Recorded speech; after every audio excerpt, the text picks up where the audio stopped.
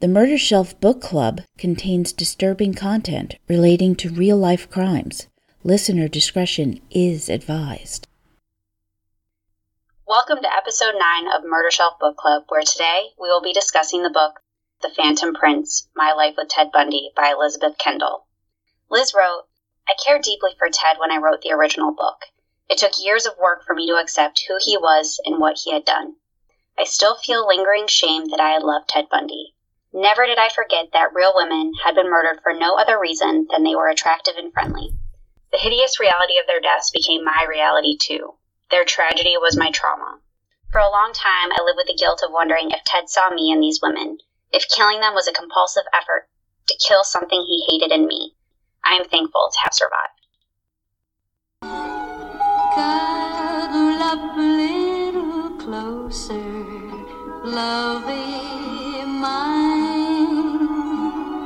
Cuddle up and be my little clinging vine. Like to feel your cheeks so rosy, like to make you comfy, cozy. Welcome back, Murder Shelf Bookies. I'm Jill. And I'm Tara. For those of you just tuning in, we're part of a true crime book club in the greater Philadelphia area and love discussing true crime together. We've decided to turn our love of reading and fascination of true crime into a podcast so that we could share it with you. Every month, we review and discuss a book that we've pulled off our murder shelf. During the first episode of the month, we review what we've pulled off the shelf. And we don't want to give you a boring, linear timeline. We like to follow the steps of the author to give you the story from their point of view. In Second Cast, which has ended up being the last part of our series, we pull a little more on those wayward threads in the book that completely fascinated us and take a much deeper dive. As always, our heartfelt thanks goes to all of you who have been turning in listening to us, especially during these crazy times. We're still in quarantine, so please excuse the audio quality. We're doing the best we can to keep you entertained while you're stuck at home. Stay safe, stay healthy, wear a mask, scarf, or whatever whenever you go out. Necessary runs only. And don't go out. Yeah, just don't. Just don't. Right. And practice social distancing by listening to us as well as your other favorite podcasts. And please, don't hoard the TP. Please don't hoard the TP. There are others in need. All right, Tara, what are we pulling off the shelf today? This month, we're going to be taking a look at The Phantom Prince, My Life with Ted Bundy by Elizabeth Kendall. This is the updated and expanded edition with a contribution from Molly, Liz's daughter, talking about her experiences with Ted. There goes my dog. Aw, we love the dog. It's okay. I know. So Liz Kendall, just a brief touch with her. She was Ted's longtime girlfriend, which I'm sure if you're a Ted Bundy fan, you know exactly who she is.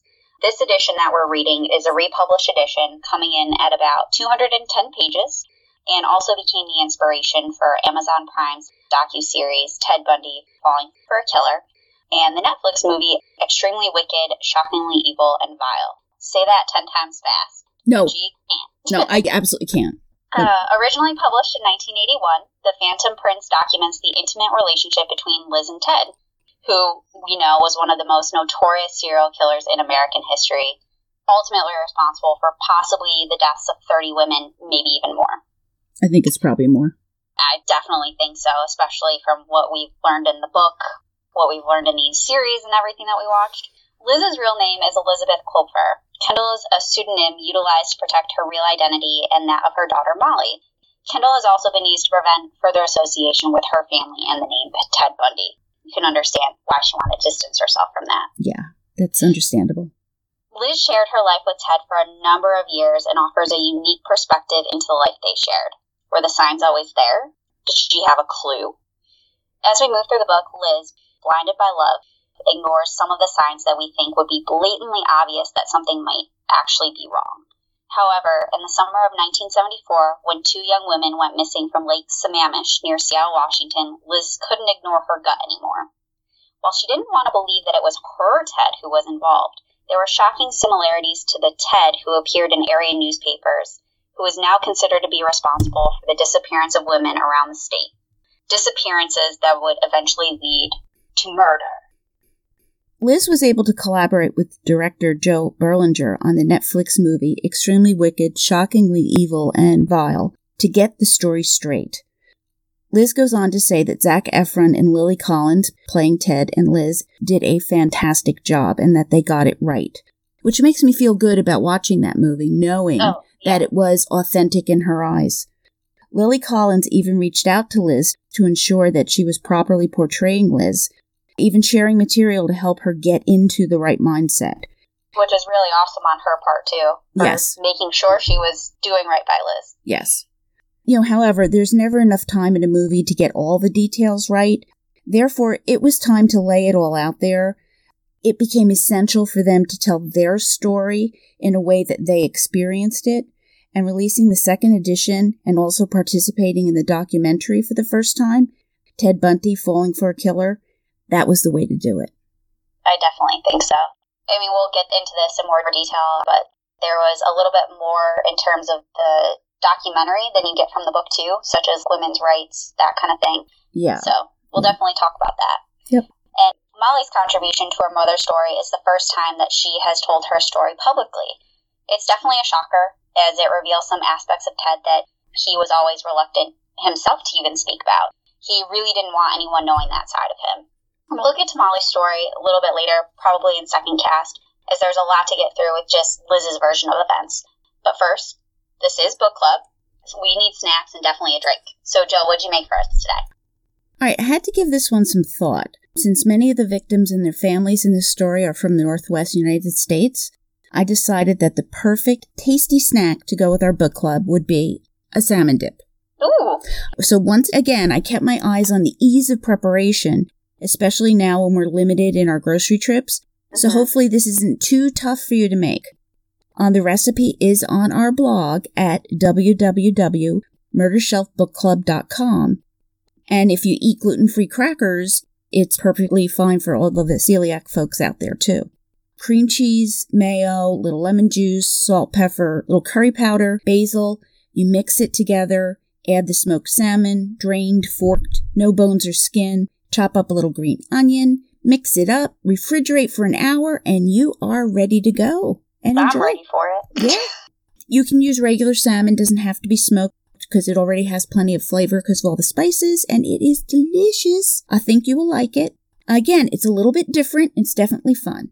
And, Tara, what are we drinking with my smoked salmon dip? Well, Jill, it's frickin' rosé season. Rosé all day until at least September. At least that's how long my rosé season lasts. More like 2 seasons. Once it starts to get warm out, that's really what I like to drink. It kind of hits all those things that you really like. Especially for someone who likes red wine a whole lot more than white wine. Rosé just is the perfect mix for you. The one that I picked today, this one's special. This one's very different. This is the 2019 Gateway Vino Verde Rosé from Wine Awesomeness. Wine Awesomeness is a subscription service for wine. You don't necessarily have to be a member, but I do get the mixed 6-pack from them. They basically curate a box for you, so you don't ever really know what you're going to get. Because I do a mix, I get 3 red and 3 white usually. Because I have sparkling and rosé turned on, I might get a sparkling or rosé thrown in there, so it's always usually a surprise. That's nice. I really like it. What? That's nice. It is really nice, and you don't have to be a super wine snob about it either, just because you're always trying something new. They also do themed packs, and they send you like a little booklet inside there too, describing what the theme is, and giving you recipes that go with all the wines they are getting. They probably hit the nail on the head with this one since we're all staying indoors, because usually I don't go to my slow cooker. But this one is actually slow cooker recipes just to kind of ease up, make it a little bit easier, and go with the wines. So they also give you that booklet. You have all your wines in there and tasting notes handy. So this one I happened to see in an email that they sent, so it was in addition to my box. This one's 80% Espadero and 20% Touriga Nacional, which are both native grapes to Portugal, where Vino Verde hails from. And when a white wine eventually turns into rosé, it's because we let those grape skins kind of sit and ferment a little bit longer just to get some of that color to it. So it's not going to be white, but definitely a rosé. So Vino Verde is fun because it does have a little fizz to it. Not like a champagne or sparkling wine, just a slight little fizz on the tongue. So from this, we're getting strawberry and raspberry on the nose, which is typical of rosé, but the palate is definitely so much more. We get strawberry, cranberry, and citrus with that fizzy pop amidst some nice botanical flowery notes. Pop. So this is definitely going to cut through that creaminess of the smoked salmon dip and pair nicely with the smokiness of the fish. Oh, that just sounds fantastic. Now I wish we weren't doing this remotely. I know, right? This would be so perfect.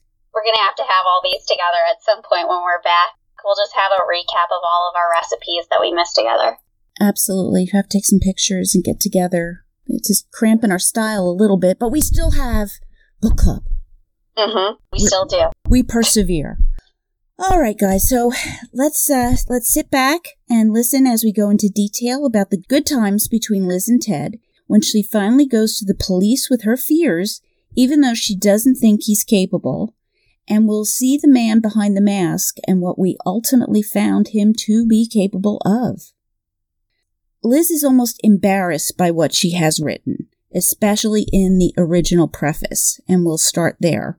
From Liz, back in 1981. Writing this book was a cathartic experience, like a tumor being removed from her brain, and a fog finally lifting.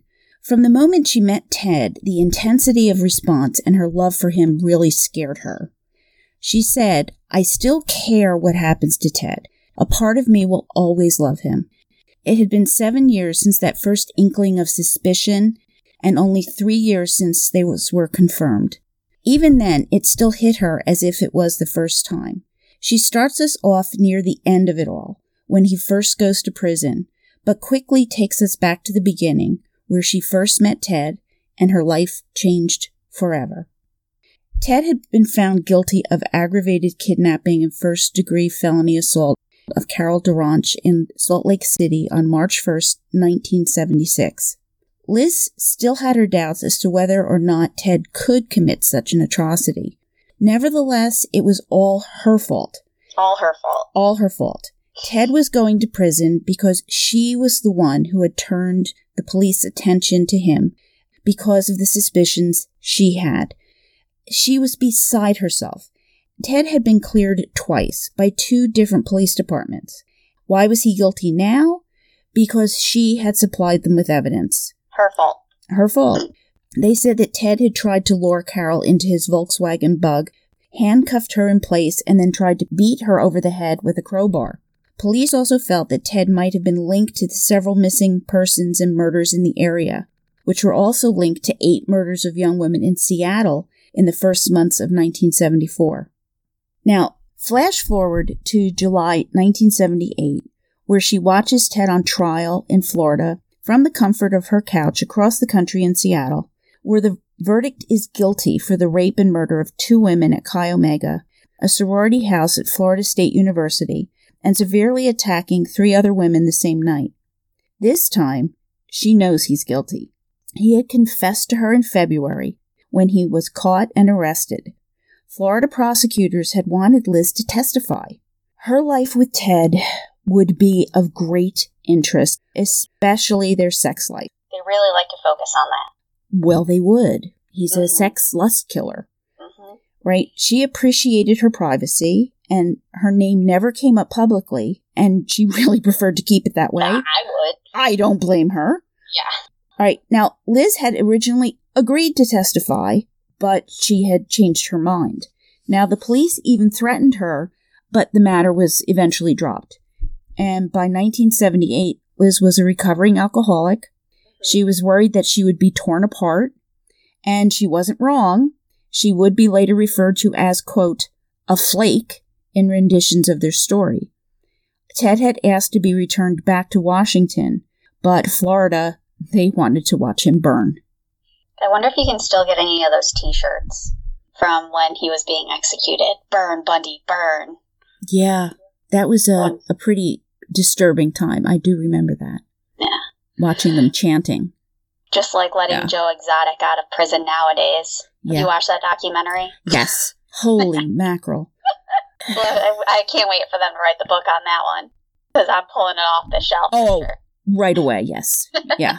Oof. So we're going to go back to Utah in 1969, where Liz was just a young 24-year-old woman, and she was not happy with the direction of her life. Her 2-year-old daughter, Molly, was a shining light in her life, but her marriage to her father, Jim, had been an absolute disaster. Liz's family were Jack Mormons, which is being a Mormon in name but not in practice, and Liz's dad was a respected doctor, and her mom a nurse until their first child was born. Then she became a stay-at-home mom who dedicated her time to taking care of their children, and they always wanted what was best for their kids. In high school, all Liz wanted to do was hang with her boyfriend Ben and ride around in his MGA sports car. They also enjoyed skiing, which was an activity that would continue to bring her joy in life. Liz wanted to marry Ben right away and start having babies, but Liz's parents thought otherwise. They wanted her to get a college education, and without much debate, Liz was off to college against her wishes. Oh, in hindsight, you wonder. I know. You wonder. You can definitely see this trend throughout the book where we're coming into women's rights to their body, individual freedoms. Liz still had that notion where she was the woman. The man should lead the relationship. She wanted to be a wife. She wanted to be a mother. She wanted him to stand up. Yes. Stand up. Be a man. Stand up, be a man. And I guess that's why she wanted to marry Ben. Ben was the first man in her life, and we'll find out he's not the last, but... So her first week in college, she didn't make it into a sorority, which was probably due to her shyness, which was a persistent problem throughout her life, as she describes in the book. That shyness that was best alleviated by getting loose with a few drinks. She began to party a lot and was eventually suspended from school at the end of her first year for bad grades. Kind of like a good girl gone bad. Yeah. Which we know is not something to make light of, but it sometimes does happen, especially coming from a fairly dry area. Well, she wouldn't be the only shy girl that has used alcohol to loosen up and become more social. Mm-hmm. Yeah. She even called things off with Ben, though, whom she had wanted to marry. And she ends up sleeping with another man named Jim, whom she would later marry, becoming the father of her child. And after their divorce, she realized she needed a change. She had always been part of a half, and she wanted a fresh start. So she and her friend Angie were convinced that Seattle might be the perfect place, and off they went. Liz said, "I fell in love with Seattle at first sight. It was a brand new world for her. Water everywhere, Lake Washington to the east, Puget Sound to the west, and Lake Union in between. Although captivating, Liz didn't realize rent was going to be a lot higher than back in Utah. I'm just wondering if maybe she didn't realize a lot of things when she just decided to move out there. But her first place was a one-bedroom apartment that wasn't much by any standards.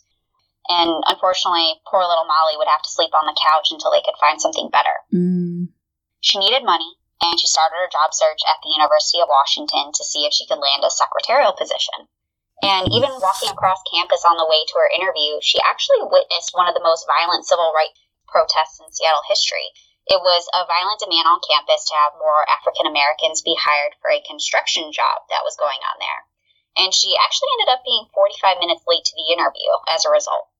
The man whom she interviewed with said, "Don't worry, that kind of thing just happened." She ended up landing the job a few days later in one of the medical departments. Liz was even able to find a good daycare for Molly after that, which was a big change from having family be able to take care of her.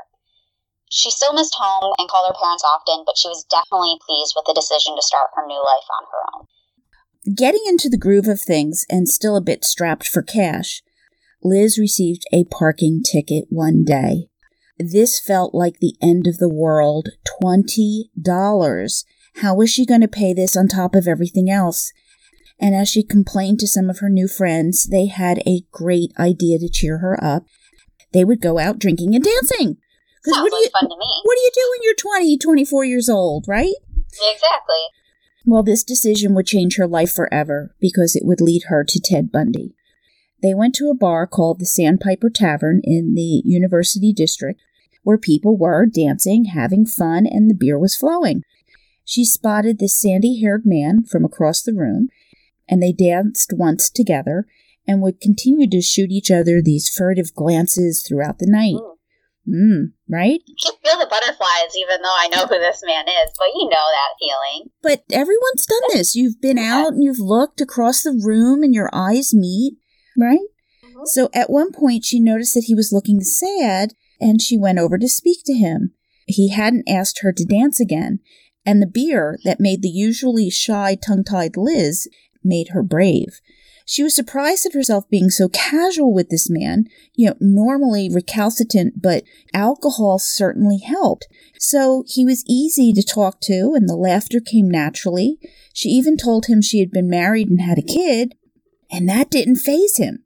He was a recent transplant to the Seattle area as well, coming from Philadelphia. Yup, hometown here, right, where he studied at Temple University and was going to law school in Washington. She had already planned their wedding in her head. Yup, here it was, marching down the aisle. He was her prince. He was perfect. And when it was time to leave, she asked Ted to come with her. Liz is getting bold. Yeah, little alcohol, right? Drops your inhibitions. Now, Ted was the perfect gentleman. He drove Liz to the babysitter's to pick up Molly. He picked her up and carried her to the car for Liz and held her as Liz drove so not to wake her up. Now, Liz didn't think she could take Ted home, so she asked him to stay. Now, she recalls sleeping fitfully and Ted kind of walking around the apartment at night. And at one point, she saw him standing at her dresser looking at her things, and she thought, oh my God, my birth control pill is laid out there. What is he going to think? Well, what would she think? Yeah, what would she think? This man's walking around her apartment. I mean, looking at her, good Lord. So bringing a man home is not something that Liz did ever. What was she thinking? Bringing a man home with her child sleeping in the next room, especially someone that Liz barely knew. Liz was thinking of the expectations of the day, the values that she believed in, especially from her Jack Mormon upbringing in Utah. I mean, this was something women didn't do. They were supposed to be proper. They were supposed to be courted. They were supposed to get married before doing this kind of thing. Now, we understand the apparent danger of bringing any man you don't know into your home around your child. But this was Ted. He had that ability to put you at ease. So despite Ted making her coffee and eggs in the morning and acting as if this was a completely normal way to behave, Liz put the blame solely on herself for her behavior. She was embarrassed, wondering what she was thinking. Why did she act so inappropriately? And she just wanted the memory of her brazenness to be gone forever. And she decided she never wanted to see Ted again. This just kind of makes me laugh a little bit, only because, I think he even got Molly, up and out of bed, too, to have her help make breakfast. And he was all normal, but it's Liz. She's the problem. Yeah, she's thinking in her head and got all of this going on. But don't women do that? Yeah. But even, him sticking around and being there in the morning making her breakfast, you would think this is a nice guy I got here. Right, he's so sweet. Oh my gosh, he's so good with my kid. Oh my gosh, he made us breakfast. Oh my gosh. And she's, being so hard on herself. But you understand. And the fact that we're saying these things about Ted Bundy is really ironic. Well, this is how he's presenting now to her. We know the future. She's not a psychic. I know. So anyway, even though she made this decision never to see Ted again, he shows up at her office in the parking lot as she's leaving the next day. Surprise. And, surprise.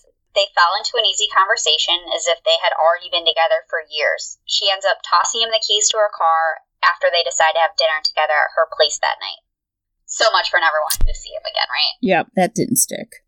So something that really kind of stuck with me, I'm sure it stuck with you, was a small ask that was made of Liz while Ted was making dinner. Ted asks her if she has fresh garlic, and she does. And in her mind, she says, oh my God, I did something right. I have fresh garlic. I did it right. It almost makes you really sad to think that this is something that she thought of doing as right. And I feel like she just felt like she was in the wrong since the beginning of their relationship. Yeah. And this is day one. Yeah. This is their first, we're going to have dinner together as potentially, not even potentially boyfriend and girlfriend. Mm-hmm. And, oh my gosh, having garlic is a right. Well, is it not having garlic mean that you've done something horrendously wrong? I know. It's apparently. Just a spice, hon. Chill. Yeah. It's spices. I'm just wondering if, she wasn't so focused on doing things the right way from her standpoint, would some of his behaviors or some of these things that she overlooked, as we'll go on to see, if she would have felt differently about those things, if she wasn't so focused on that with herself. Now, being paranoid as I am, if he was snooping around her apartment, did he already know she had garlic? I don't know. I think they went to the grocery store that night to get a few things. But who knows, since she had it, she might have known. I don't know. That's a premeditated, manipulative behavior right there. I can't help wondering if he's, setting her up already. Is it just spontaneous, or is he already manipulating? I just don't trust the man, but she did. Ted doesn't seem to be the spontaneous type to me, but we'll see as the story unfolds. Right. So that weekend, Liz decides to go to Vancouver with Ted after he asks her to go. They have an absolutely wonderful time together in the large city. He treats her to a lavish meal at the Hotel Vancouver and a night out on the town. They go dancing. They make love for the first time. Liz said it's absolutely perfect. Ted tells her about a woman named Susan, who's an ex-girlfriend whom he followed to California. But she had a life of her own, and he didn't fit in with her because of her wealth, which is why it eventually fizzled out. This obviously came as a surprise for Liz, especially as she felt that he seemed so at ease in the elitist environment in which they found themselves in Vancouver. And upon returning, they pick up Molly from where she was staying. Ted actually shows Liz and Molly his apartment in Seattle. And it fits Ted. It's spotless. It's that old world charm. So he's kind of giving off this sense of, not I'm better than you, but he dresses very nicely. He has this air about him that she thinks that he has money. And I don't know if that kind of lends into her idea of he's going to take care of me. It very well could. Probably does. Yeah.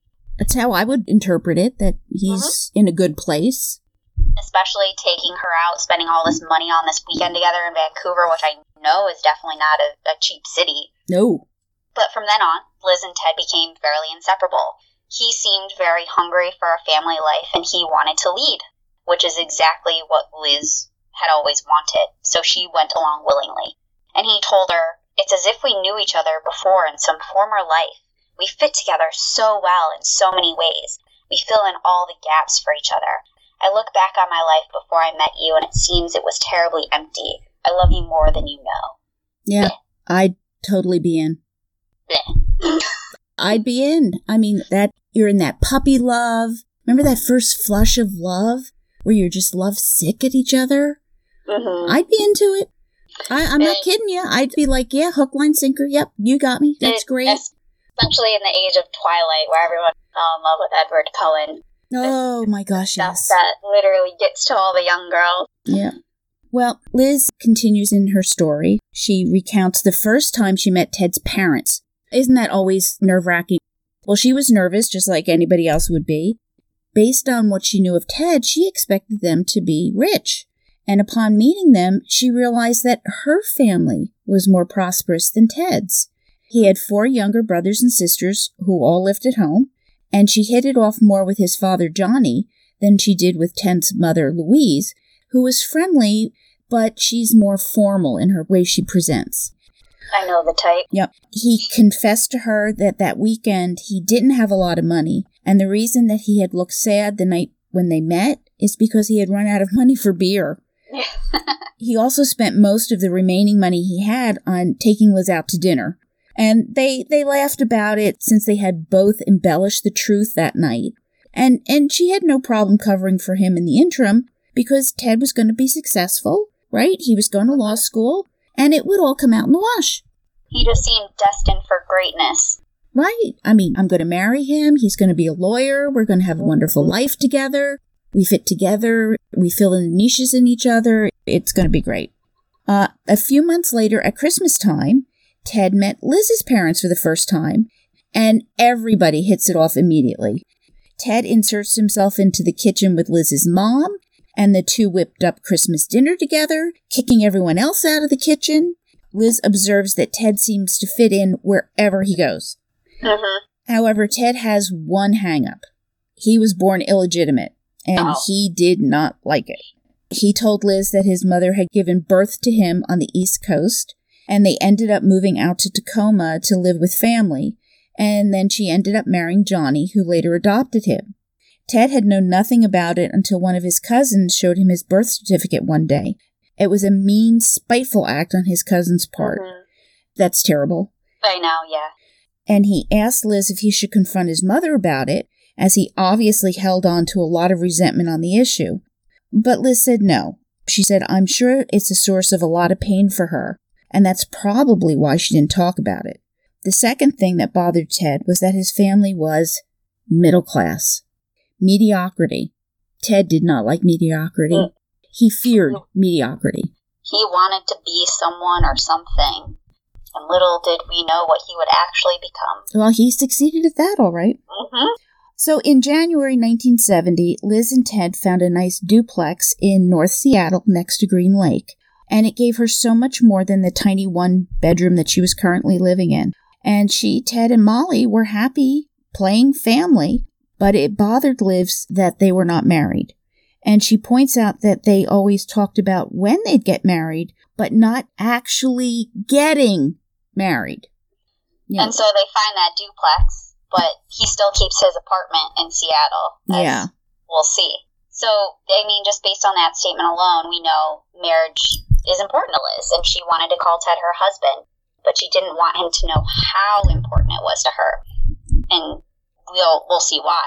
They even got the license to wed, but still the topic held heavy like the elephant in the room. Ted's mom that they should probably wait until he graduated. And of course, for delicate Liz, she wondered if Ted's mom felt that she wasn't good enough for her son, and thinking that they should wait. The couple get into an argument about their impending nuptials when Liz asks to look at rings one day. So, I mean, they've talked about marriage now. Why not go look for a ring? Like, that's what people do when they're going to get married. Yeah, you get engaged. Ted literally freaks out. What's the point in looking? We can't afford anything but a plain band. Hell, we probably can't even afford that. And the jabs just keep coming. Liz's parents were coming for a visit to Seattle, and she advised Ted that she thought it best that he remove his things from her closet so that they didn't think that they were living together before marriage. He tore up the marriage license right in front of her and said, if you're that hung up on what your parents think, then you're not ready to get married. Let's forget the whole thing. Liz has been married before. I mean, maybe she was young when she first got married, but she gets it. She knows what it is. This is not something to be taken lightly for her. No. She dropped the topic for the time being, but we see Liz's general self-esteem, self-worth during this time that she wrote. It really makes me sad. And she felt that the arguments they were having about marriage were her fault, that she should consider his feelings more because he was going to law school and probably didn't want to start a family just yet. She needed him to take the lead and be the breadwinner, and that's just how it was supposed to be. And he was supposed to become that successful lawyer to take care of them all. You know, this just breaks my heart. I mean, I want to tell her, stand up for yourself. Say what you want. It's important to you. Speak up. Mm-hmm. But the flip side is that I know the future. We know the future. Yes. And I'm really, really glad they didn't get married. But I'm just so painfully aware of how she tears herself apart. Mm-hmm. And we have to be careful of this 2020 hindsight. It's not going to help us in understanding her story and how it unfolds. She does not know the future. And this is 1970. Mm-hmm. Nothing criminal has happened in 1970. Yeah, nothing yet. That we know of. Exactly. Yet. And she still thinks this is her prince, this is the perfect man for me. Yeah. Despite these little blow-ups, which we all know that couples get in a spat, so she probably thinks some of these things might be normal. Who knows? This is a big deal. You don't just lightly run out and get married. Exactly. Marry in haste, repent in leisure. Is that the saying? I think it is. So Ted actually plans to start law school the winter quarter of 1970. He actually really hasn't started law school yet. But by the spring of 1971, there's still no word about him actually starting up. And he said that there's a problem with his transcripts from Temple. Liz wanted to help. She calls admissions at Temple herself, and they tell her, all law school students start at the beginning of fall quarter. There are no exceptions. Huh. There wasn't a problem with the transcript. Ted had lied to her. She was furious. So. Yeah. And he has an explanation for everything. He's like, well, I still have 2 years of undergraduate work left. I can understand if you can't live with it. His calmness made her feel like a raving lunatic. Again, Liz, come on. she reasons with herself that it's her fault that he couldn't be honest with her. She had made such a big deal out of this, and he couldn't even tell her the truth. And if you haven't heard the term, gaslighting, it's a psychological tactic used to gain control over another individual. It can occur in varying degrees and start off very small and insidious, just as we've already seen. You won't even realize it's happening, but essentially, your overreaction to what was said is just that, an overreaction. What was said really wasn't that bad. I didn't even say that. Jill, why are you overreacting? Why? Yeah. He also has a theft problem, too. He stole textbooks, and Liz thought that this was very strange and out of character for someone who would want to be a law student, a definite risk for sure. And this definitely wasn't the first time that he would steal. But I would steal textbooks, too. Those things are damn expensive. And apparently everyone was doing it, according to Ted. I'm not sure everybody was doing it, but honest people weren't doing it. Honesty just wasn't one of his qualities. I know. I remember spending like $300 on textbooks, and then I was the unfortunate employee at the bookstore in college when people would go return them for money. Yeah. I had someone throw like a chemistry book at me one time. I'm like, we're peers. I'm a college student. You're a college student. Just because I work in the bookstore doesn't mean I get my books for free. I'm sorry they came out with a new edition of your chemistry book, but I can't take it back, nor can I give you money. I was taking an anthropology class one time, and we had gotten our books. We were into the course, and the professor decided he didn't like the book, and he made us get another book. Oh, shit. And then he was told he couldn't do that, so he had to go back to the original book. And then I couldn't get the original book that I had already highlighted and written in and whatever. Couldn't find. It was a freaking nightmare. Yeah. Yeah, he was crazy. Some of them are crazy. So here's poor Liz being gaslighted. She's slowly being reeled in. She's enveloped in his web. She is spun around and around. And you can see this as she is unrolling her story. Totally. By March of 1971, she's starting to get antsy about marriage again. And in an effort to push Ted to commit, she says to him that, we should date other people because we don't have a commitment to each other. And this is really just to kind of get a rise out of him. I can imagine saying this to my boyfriend right now. We've been together for almost 7 years now. Let's see other people because we really don't have a commitment to each other.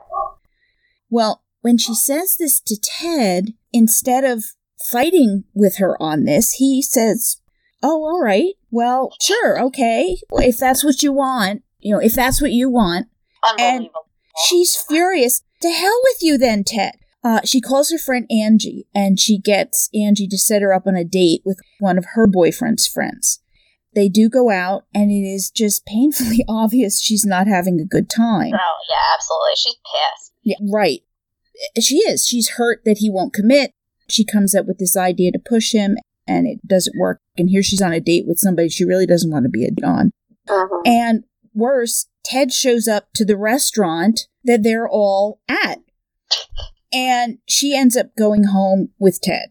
I mean, how incredibly awkward. Awkward, yes. And when they get back home, they get into an argument, and he starts pleading for another chance. And he says, I want to spend my whole life with you. And when we're 85, we'll laugh and tell our grandchildren about the night Grandpa followed Grandma out on her date. Oh, now, just stop and envision this. Is this the big gesture that Liz wanted? Him to show up, groveling, and announce that she is his?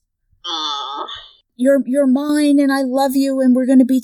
It could be, but there's still no ring attached to this. Just a lot of words and grandstanding. I was just feeding her hopes and dreams and giving her that little piece to hold on to. But I think it was just enough for her to hold on to it. Mm-hmm. Absolutely. So, 1971 drags on without much further incident. Molly turns 5 in May, and in July, Ted helps Liz find a 2-bedroom apartment in the University District, which is closer to his own apartment, which again he is still keeping. Mm-hmm. Their pattern of life, though, begins to change. Funny when she moves closer that it begins to change. Mm-hmm. He stops spending the night with her and goes home late at times, and instead of staying over. They would eat dinner together, and sometimes he just wouldn't show up. or he would show up when she wasn't expecting him. They're just not on the same page, which they had been at one point. Ted does really shitty on his LSATs, the lawyer exams that he has to take to get into law school. Yeah, the LSAT. He retakes it, and guess what? The score comes back the same. And he sounds like my SAT. He's devastated. I mean, the LSATs, Remember, he despises mediocrity. He's Ted. He's supposed to be great. He's supposed to be outstanding. But what this proves to me is that Ted is portrayed as this, brilliant evil genius. He's not a brilliant evil genius. He's not. Exactly. If he puts his mind to it, he can do well in school. But that's about it. He's no genius. Exactly. He is no genius. Now, in early 1972, Liz stops taking her birth control on the advice of her doctor. And what follows is she gets pregnant. And Ted is really pleased with himself. But this is not the time for a child, so they decide to have an abortion. Ted has to go to law school. He has applied to 6 schools. He gets accepted to the University of Utah, and it's the first acceptance that he receives, and being cocky and arrogant, he declines, only to be rejected by the rest. Karma's a bitch. Yeah, what an ass. All right, so he decides that a year's worth of work experience will do him good, and that he'll just apply next year. What an ass. What an ass. Exactly. And it's funny because I feel like even though her abortion only has like a couple paragraphs dedicated to it, like there's almost not any discussion. It's just like, oh, okay, this is what happened. Can't ignore the signs anymore. Have an abortion. Done. Yep. And the focus is, of course, all about his law school. Yes. Which he gets into. His career. And he completely blows it. Because, again, this wasn't a prestigious enough law school, so I'm just I'll get into something better. I'm Ted Bundy. Yeah. All right. Well, in June of 1972, Ted graduates from the University of Washington with honors. Oh, my God, he takes a full-time job, can you imagine? Oh. For the summer, anyway, at the Harborview Hospital's Mental Health Center. Can you imagine him at a mental health center? No. Exactly. But remember, he puts you at ease. He's comfortable to talk with. He's got that mask of compassion and sympathy and empathy that he can wear and sound that way, even though we know he's not. All right, so that 4th of July, Liz spends time with her family in Utah without Ted. And the week she's back, Ted says, hey, let's go out Friday night. But she declines. She's tired. She's been traveling. Now, the next day she feels better, and she calls him to say that she has changed her mind. And he hems, he haws, and eventually he tells her that he has a date with someone else. What? What the hell? What? Since when do we have that kind of relationship? After she hangs up, Liz screams, "You asshole! You fucker! You made me kill my baby for you and your goddamn career, you miserable son of a bitch, Ted Bundy! I hate you!" That is a good reaction. Yeah, it's honest. I wish she would have said it. Yes. What if she actually said it to him? But she yelled it into the air in her apartment.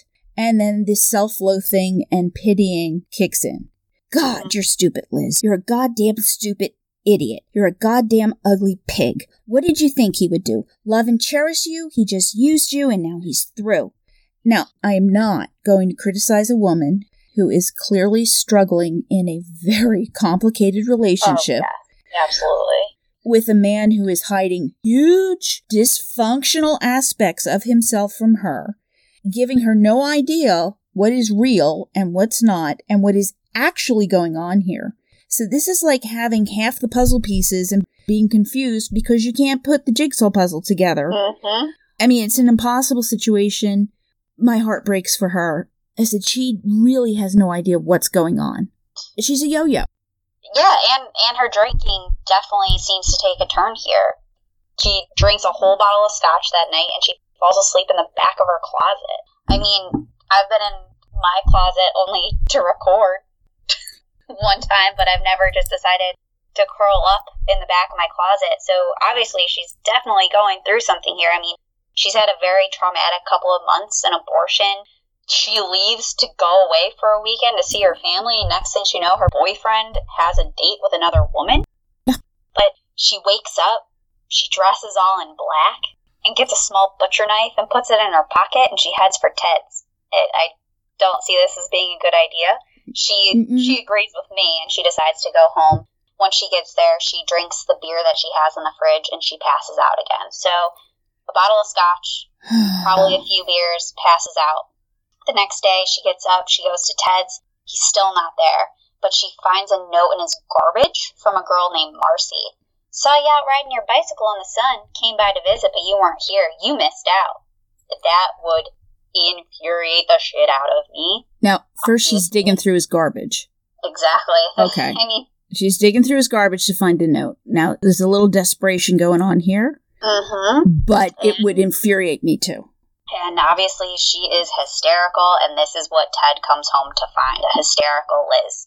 They argue, she screams, she runs out of the apartment, he follows her, she makes all the way back to her apartment since they don't live too far away from each other now. He's banging on the bathroom door, trying to get her to come out, and she's like, nope, call Angie. Angie comes over, Ted's dismissed. And then Liz just spends the next few days with her friend Angie, just drinking, crying, talking about all the things that happen when you discover that your prince isn't such a Prince Charming after all. She went on a bender.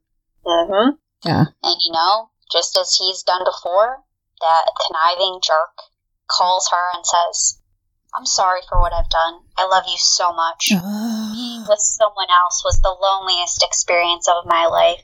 I don't know why I jeopardized everything. Me, Maybe. I. Maybe if you, we have a you there, Jill. Oh. Maybe if you are willing, if you can forgive me, maybe we could start over. Because I was lonely. Ugh. I had a bad experience. I just puked in my mouth. Oh, God. I don't know how many times she's going to take this speech before she finally gets it, but he can sense, her own self-loathing and lack of confidence, and he feeds into that, manipulating her, controlling her. And Liz comes back to him and believes for a short while that things would be okay, that they would go back to normal, but they never really did. Listen, he likes this kind of Liz. He likes this confused, walking on eggshells, questioning herself, being uncertain, second-guessing. When he needs her to go play stable family, to feel normal, to be the father figure to Molly, when he wants to do family time, she's great, and he needs that.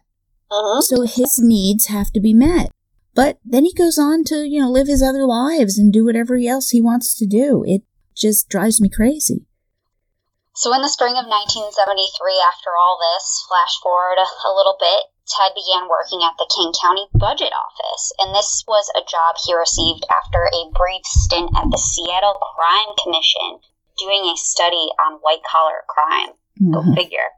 He buys his Volkswagen, the infamous tan one, and he was also appointed to assistant chairman of the Washington State Republican Central Committee, political career aspirations. And he continues to steal, much to Liz's dismay. She notes a time here that she saw him at a hardware store putting tools into a tool chest, and she literally goes, "You gonna steal that whole thing?" He says no, but then she sees the exact same tool chest in his car days later. And this time, she doesn't say a damn word. She's had enough. Yeah, why bother? Exactly. So, Liz does make some changes here. She begins sailing with a man named Greg, and she starts to crew for him. Good for Liz. Yes. Like I said, she does make some changes in her life. Very strong move on her part. Now, this is a platonic relationship, but she really does enjoy the idea of making Ted jealous. Oh, for sure. Yeah, well, why not? Obviously, we know how she feels in terms of always putting herself down, and we know that started even before Ted. And we see some of these little spats that they have where he rips up the marriage license in front of her. He doesn't really, call her out, per se, but it's more of that manipulativeness and gaslighting, where Right. He knows what he's doing, but he doesn't necessarily say, like, you're an awful goddamn human being. Right. She comments that every time she tries to speak with him about their relationship, she's insecure. She's too clingy. Does he say these things to her? I don't know. But when she tells him that she's going sailing with Greg, he tells her, wow, you're taking a really big chance in our relationship, and you could ruin everything. Another woman? Right. She's platonically sailing with a friend, and he's going on dates, but Liz is the one that's taking a big chance and going to ruin their relationship. So anyway, after the trip she takes with Greg, she receives a letter from Ted. He loves writing freaking letters. Oh, he does. And this is not going to be the last letter by any means. No. But he eloquently, very, very eloquently describes his love for her and how he wants to be with her forever. And, of course, what does Liz do? She tells Greg she can't see him anymore. Oh, of course. So Ted completely manipulates her. There is no room in this world of his for a Greg. And there's no room for Liz to have friends like Greg. And she cannot go out and do independent activities that she might really be good at without Ted. Because she might actually build self-esteem and have fun and build confidence. And then Liz might actually think for herself and then think that her own ideas have merit. And she might start to think that she's competent. So this Greg guy, he has to go. And he makes that happen. And that's Ted. That's vintage Ted. Yeah, and as we move along in 1973, Liz notes that her dependency on Ted bothered him, even though this is what he was trying to create. Yeah. Remember, she felt he should be taking the lead in the relationship. Yep. So she decides to get involved in things again, just like the crewing, even more. She takes up skiing again. She starts going back to church. They even start to play chess together. So obviously, chess is an intellectual game. Especially when you start to become good at it, you always have to think however many moves ahead. And, they each end up buying each other a hand-carved chess set for Christmas that year. That must have been funny. Oh, absolutely. Yeah. I mean, who would have thought, giving each other the same exact gifts? Right. And so they actually didn't spend Christmas together that year. Liz and Molly went to Utah for Christmas just like they did every year. And she didn't even really know what to tell her parents about their relationship at that time. They never really lived together. They see each other sporadically. They talk on the phone all the time. They're not on the same page anymore, and Liz understands that. But when she returned and she sees Ted for the first time, he has a lot of new presents for himself. A bright red parka, an on-brand ski sweater, a new antique clock. They're presents from his mom. Sure. Well, Liz knows that Reese is on a tight budget, and it just didn't seem right. Did you steal anything lately, Ted? He was so incensed by her question that she almost believed him when he said that he did not steal these things. Oh, he's lying through his teeth. Oh, absolutely. She should have totally called him out. So now we're getting to 1974, and we know this is a big year. Oh, yeah. So in January, right at the start of the year, it starts off with a young woman being attacked while sleeping in the University District in Seattle. This is the neighborhood where both Ted and Liz reside. This poor young woman, she's raped, she's beaten, and left for dead, basically. And nobody heard a thing. No one. They didn't even find her until the next day. This could have been Ted's first attack, and there's great proof of that. And the woman who was attacked, her name was Karen Sparks Epley, and she spoke on one of the episodes of Falling for a Killer, and I think, Jill, she's done other interviews, which we'll touch more on in second cast, but I think it's quite safe to say that Liz had no idea when she wrote this book that this crime was attributed to Ted or could have been. So from Liz's point of view, this is a brutal attack on a young woman in her neighborhood, and not to make Karen's plight any less of what it was, but to Liz, because she survived, she never made that connection to Ted until recently. Yeah, definitely not. Later that month on the 31st, Linda Ann Healy, who was a University of Washington student, she disappeared from her own bedroom in the basement of a house not far from Liz's own. Her roommates woke up to the sound of her alarm going off with no one in the room to turn it off. And upon police inspection, they find blood on her pillow, on her bed, and blood on her nightgown. Weird fact, the nightgown is found hung up in the closet. Ugh. So someone spent time with her, took her nightgown off, put her in new clothes, and took her out of there. And we know that this is definitely going to be Ted's first admitted kill, but there's plenty of evidence to suspect that this might not have been his first kill, especially when he was a teenager. There was a young girl who was kidnapped and killed, and he was thought to be a suspect. So he's out on the East Coast. There could be a lot more other things that we don't know about since we only know West Coast Ted.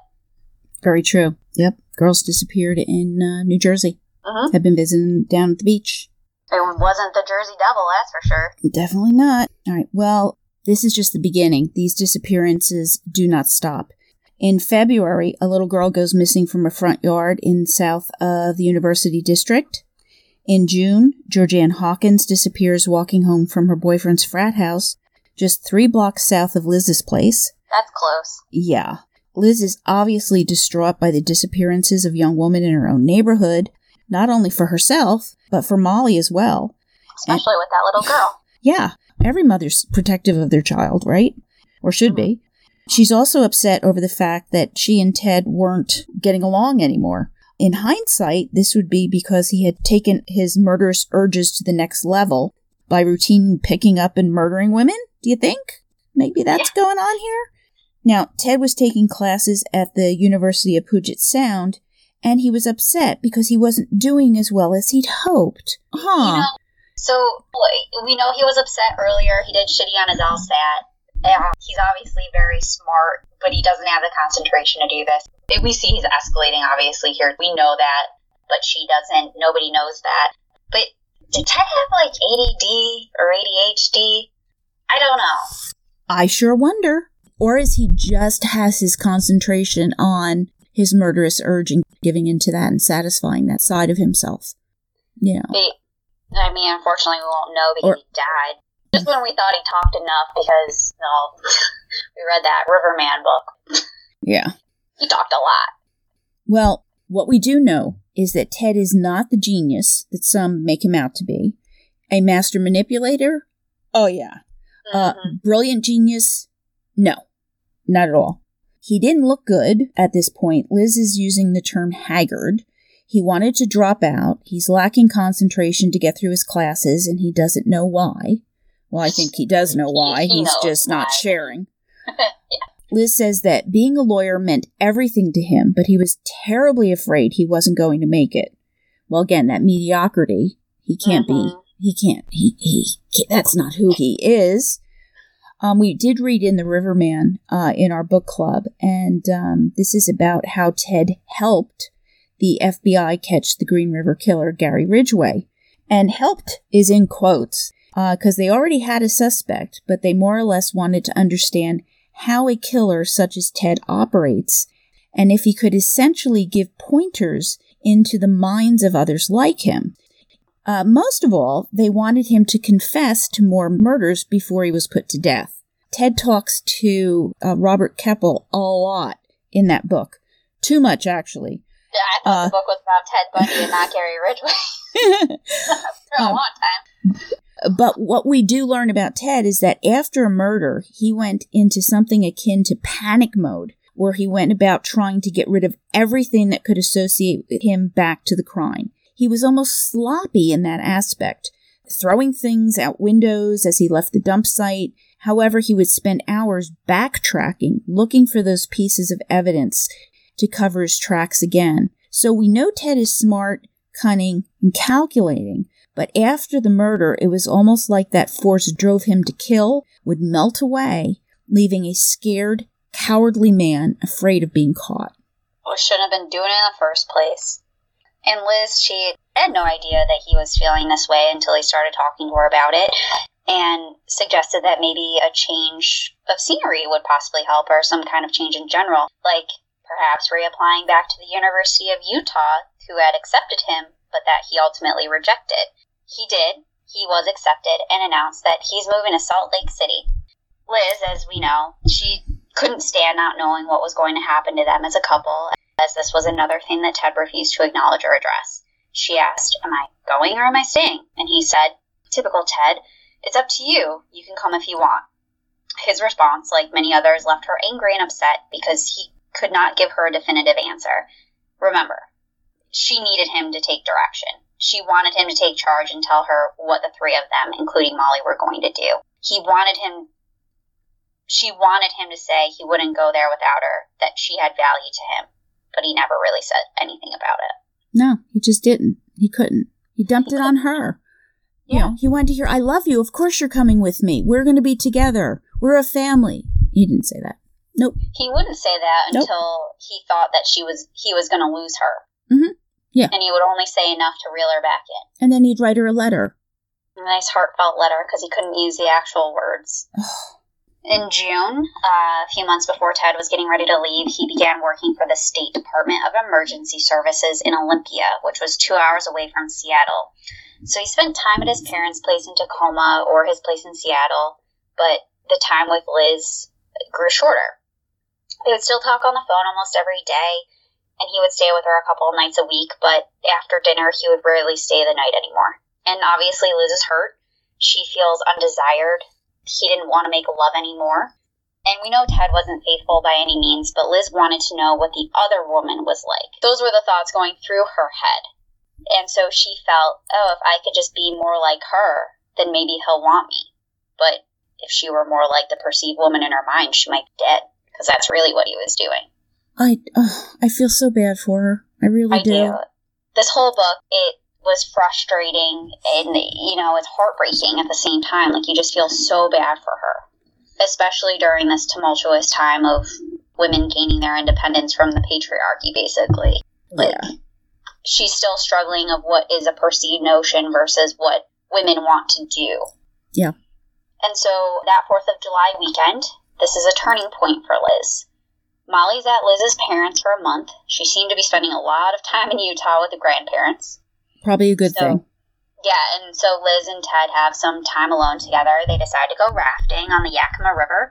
And during that trip down the lazy river, Liz is sitting on the edge of the raft, just enjoying the peace and quiet, when out of nowhere, Ted just shoves her off the raft and into the cold water. And this is extremely vivid memory for Liz. I'm sure it was probably friggin' freezing, because she felt attacked.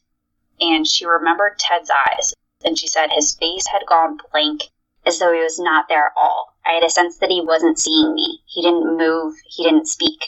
I could find no expression on his face. And judging by the times that this had happened, and what we will ultimately see with Molly once we get to her story, this is most likely the face that most of his victims saw as they were taking their last breath. The mask is off. Yeah. This is his real face. It's slipped. Yeah, she's seeing his real face here. He obviously knows that this is awkward, because it's not like he just breaks completely out of this trance-like state, but he just kind of like looks over his shoulder, is like, geez, can't you take a joke? Here she yelled at him. Yes. Yeah, she was really pissed and yelled at him. Finally. I know, finally she stood up for him. I mean, still they're alone, so I'm glad nothing happened as a result of her freaking out on him, but rule number 1, don't kill someone you know. Yeah. Well, timing is always significant. On July 7th, after roaring off the night before, Ted came around the next day with all of their stuff still in the car from the previous day, and he says he's gone out to Lake Sammamish, east of the city, to spend some time on his own. He didn't apologize to Liz for what he had done, and she's still really angry with him. I would be. Yeah. So he unloads the car and left. Now, by July 17th, there's a headline in the paper telling of 2 young women who had disappeared from Lake Sammamish the same day Ted had been there. Denise Naslund and Janice Ott reminded Liz of the women who had disappeared in the University District. Out of 40,000 people who had been there that day, witnesses reported Janice was talking to a man with a sling. He was described as a smooth talker, possibly with a British accent, wore expensive-looking tennis clothes, and had asked for help putting his sailboat on his roof rack. The man introduced himself as Ted, and he drove a bronze or metallic-covered VW Bug. Newspapers were full of speculation that the Lake Sammamish disappearances possibly being connected to those in the University District. Yet there were still more disappearances in the Northwest that just might be connected. March 12th, Donna Mason of Evergreen State College in Olympia, which is about 2 hours from Seattle. April 17th, Susan Rancourt of Central Washington State College in Ellensburg, again 2 hours from Seattle. May 6th, Roberta Kathleen Parks of Oregon State University in Corvallis, 230 miles south of Seattle. That was a drive. Yeah, that is a drive. June 1st, Brenda Ball disappeared from the Flame Tavern in South Seattle. No wonder Ted was doing poorly in school. He's too busy driving all over the place and spreading out. What did we talk about with the Golden State Killer, marauding versus commuting, and then setting up a buffer zone? Yeah. Obviously, his buffer zone, he moved Liz into his buffer zone, but was killing very close to where she was. But then he's also commuting and spreading out. Absolutely. The geographic profile stands. Mm-hmm. The Seattle Post-Intelligencer released a police sketch of this Ted, and it didn't look like anyone she'd ever seen in her life, especially not her Ted. So Ted was getting closer to going to Utah. Liz said, in the years we've been together, which is roughly 5 at this point, he had become even more polished, even more sophisticated, moving through the world as though it belonged to him. I hadn't changed. I was going to get left behind. So Liz has lunch with a male colleague who slides her a newspaper clipping from the Seattle Times, and this was about July 22nd, 1974. He says, "Think that looks like someone you know?" She looks at it. It did look vaguely like Ted, but she was quick to say that his VW bug was not metallic. It's her only defense at this point, but, something didn't feel right. And she's seen sketches of this Ted before, but this one was different. So she gets home. She pulls out photo after photo of Ted, comparing it to this sketch. The jawline, the laugh lines, the quality of the eyes. Those were all Ted, but the hair, that was wrong. The sketch personage had straight hair. Ted's was curly. Who cares about hair at this point? A lot of it is the same, but a little bit is different. Yeah. But Liz goes to Angie to chat about all this, and she describes how the clipping has started to affect her. She lists the coincidences, the accent.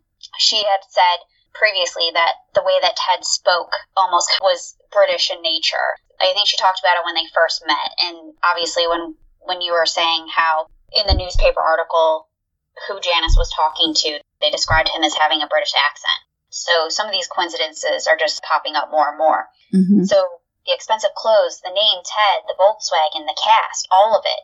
Angie's like, what do you mean the cast? Well, this is the first time we're hearing about this, which is one of those things throughout the book.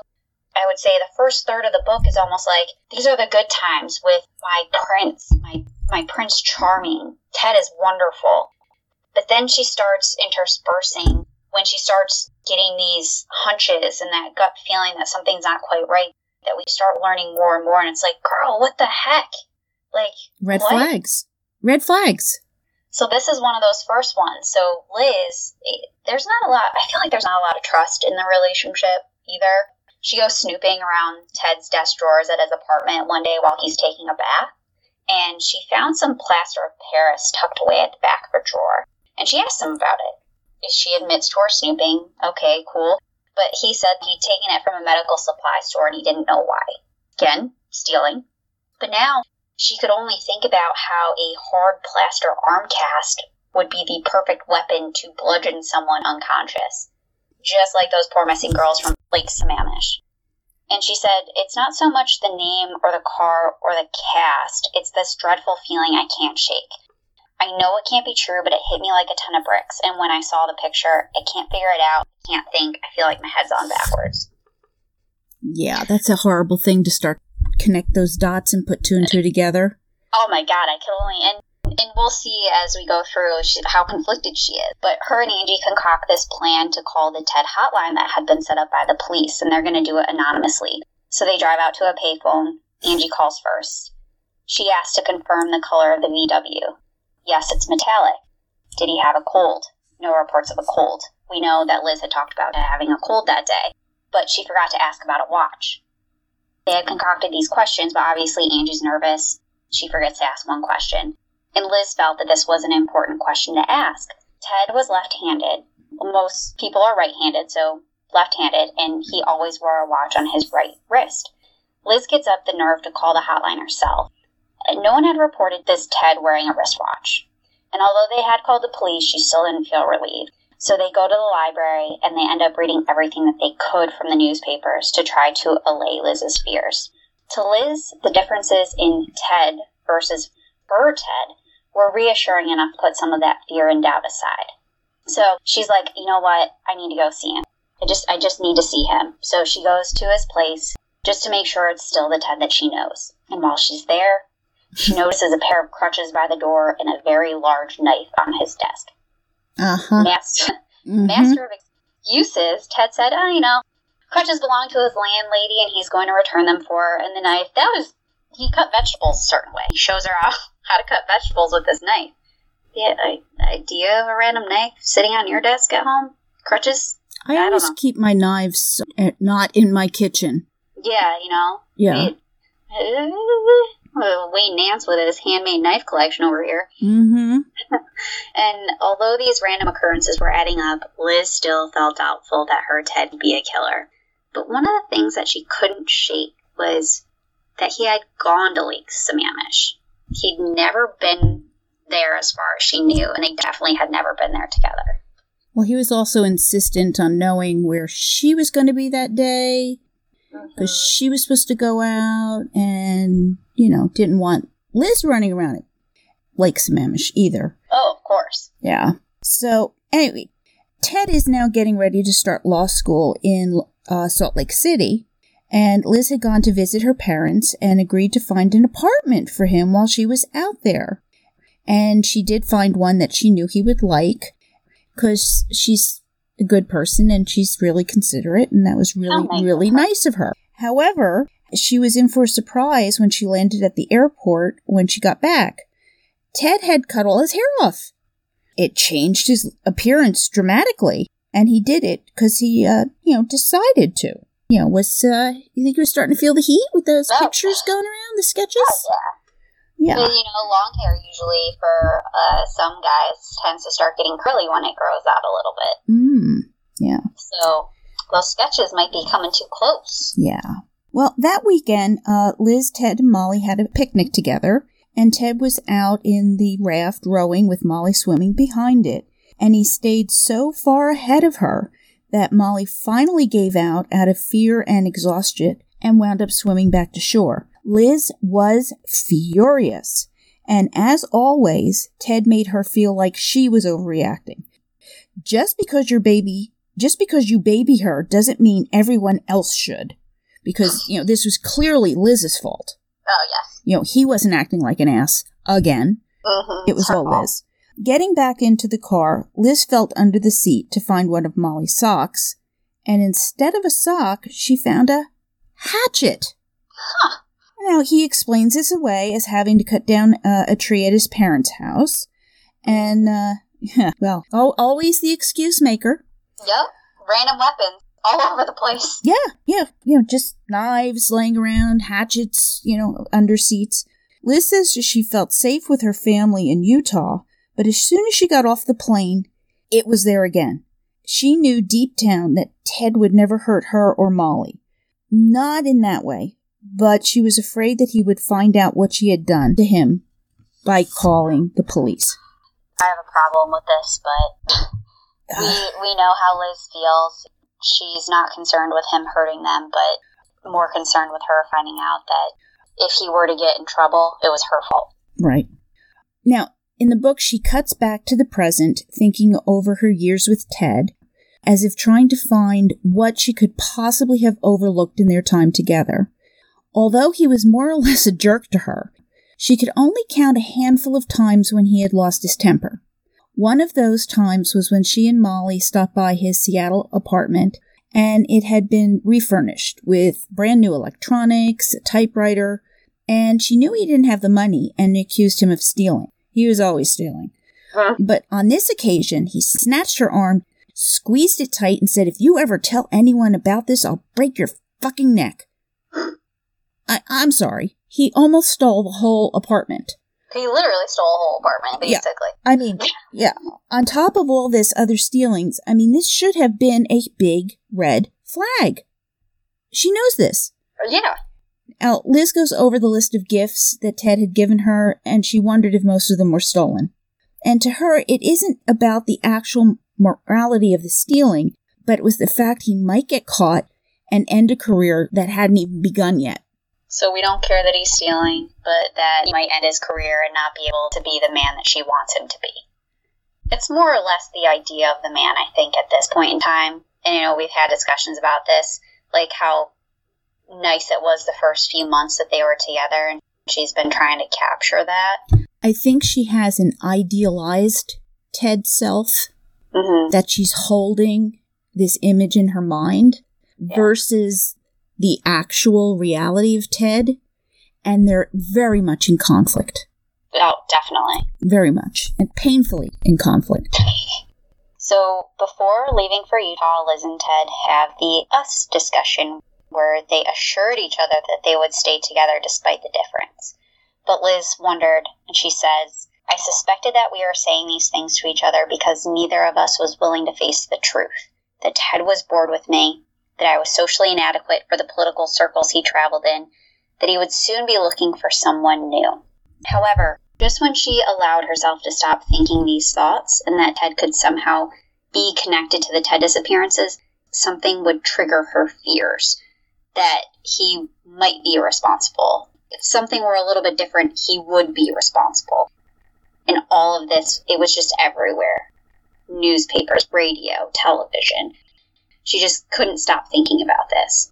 And on August 8th, a newspaper released a story entitled UW Co-ed's Encounter with a Man Like Ted. And a young woman describes walking home alone at night. She encounters a man on crutches, carrying a briefcase, appealing to her sense of helpfulness. She asks if she can help out, and she does, but advises that she's going into her boyfriend's house and she can't go any further. Later that night, that was when Georgianne Hawkins disappeared. Liz calls the police again.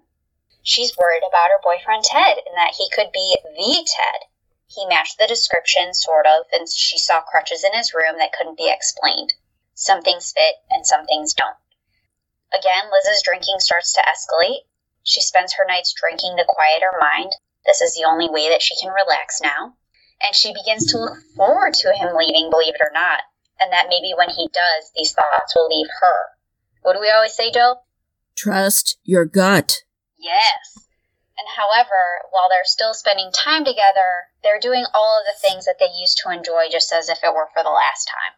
And, around this time, he's getting ready to leave.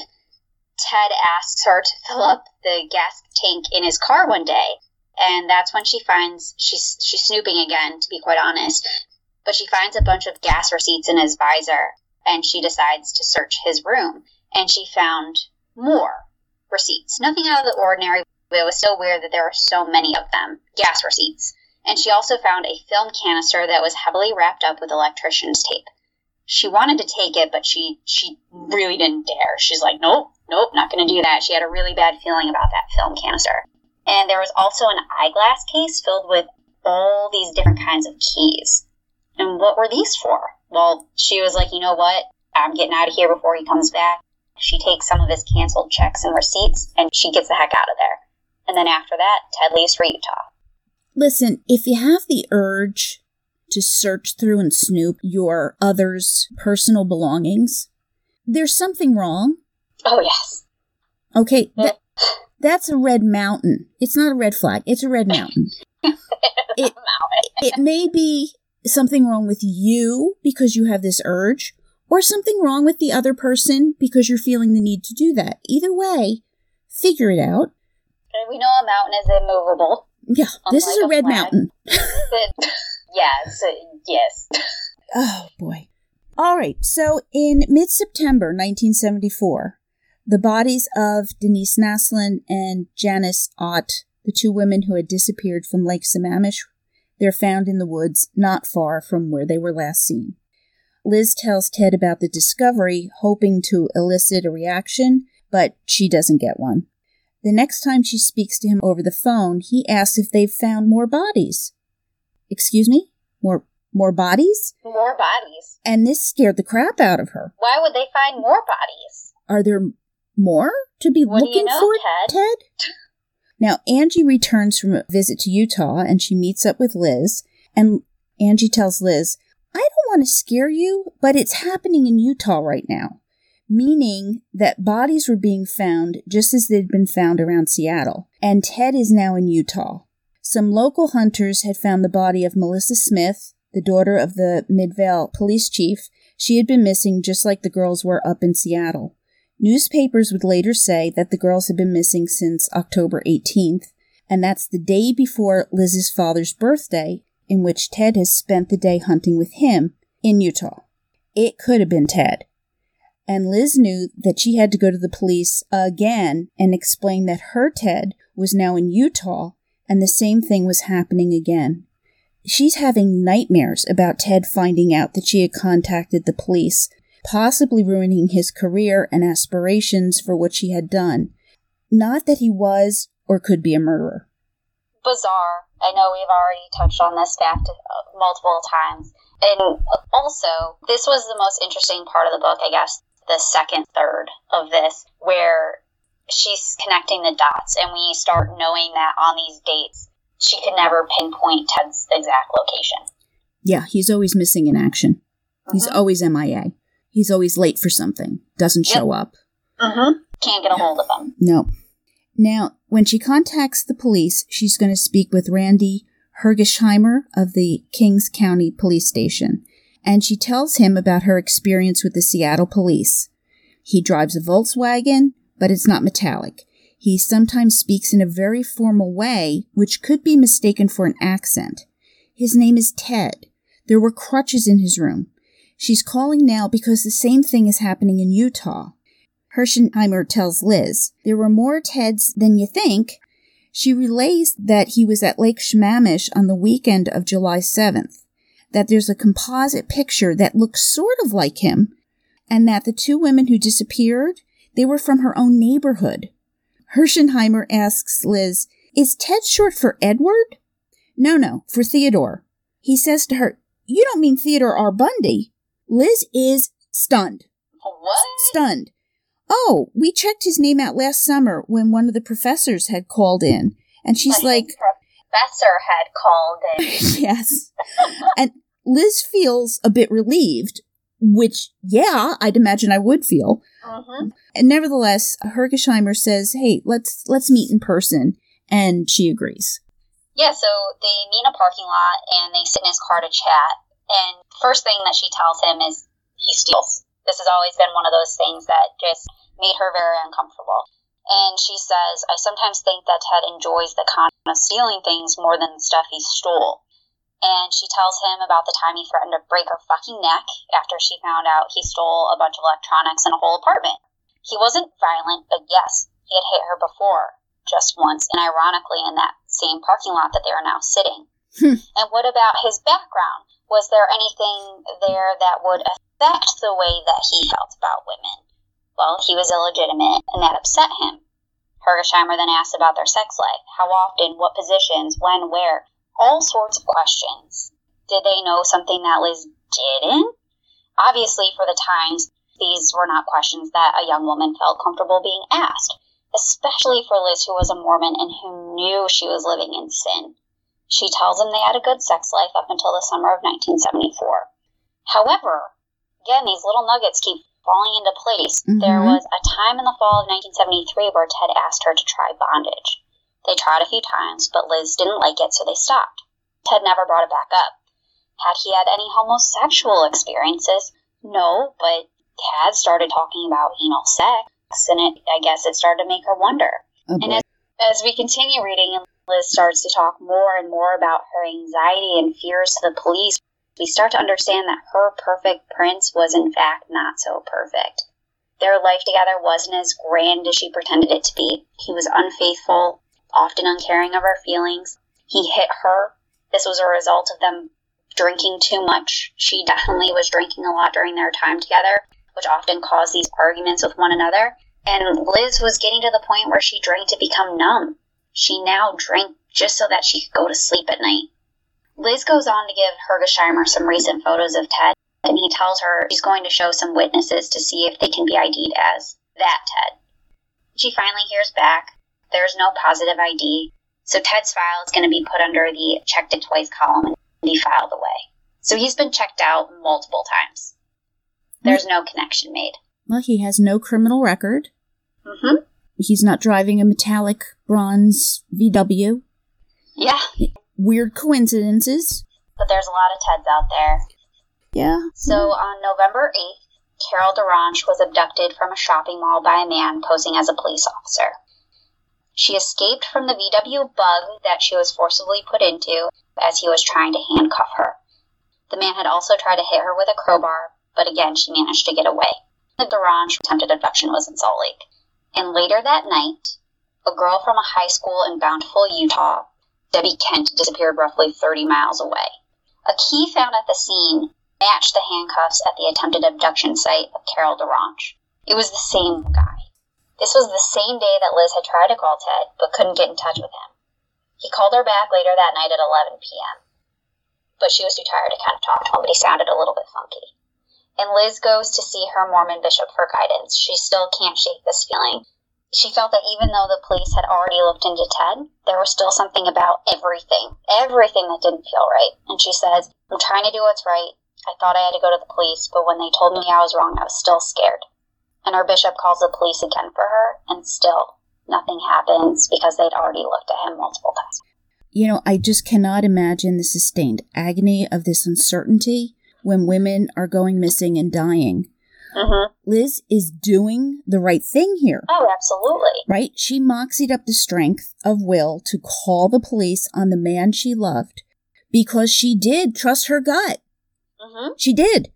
And she knew something was off, way off, and these puzzle pieces that she's finally starting to fit together, even though she doesn't have all of them. And they've told her twice, nah, he's cleared. And she still knew it wasn't right. Exactly. She is incredibly brave doing this. And it must have caused her such emotional anguish at the same time. Especially when she thought, oh, he couldn't be a murderer, but I could ruin his career. Yeah, yeah.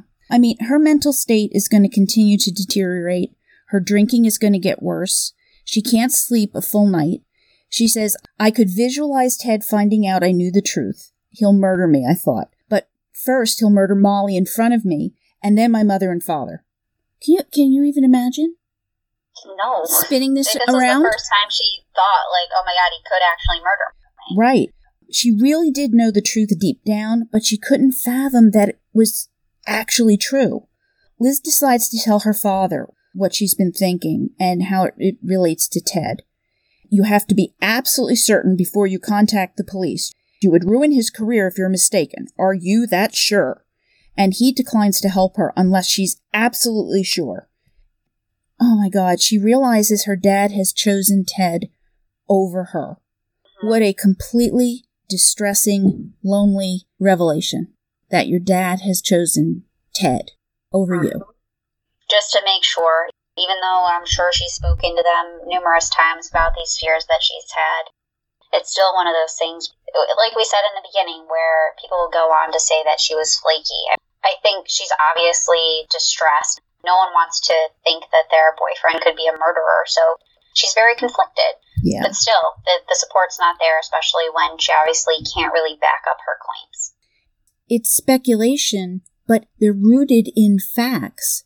What she's going through, it's psychological cognitive dissonance that's having inconsistent thoughts, beliefs, attitudes, especially relating to behavioral decisions, attitude changes.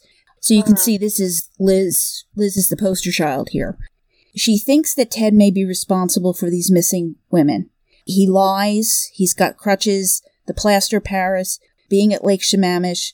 But her Ted, this man she loves, she knows him. He can be a jerk, without question, but he loves her and Molly. They've been together for years, and even the police are telling her it's not him.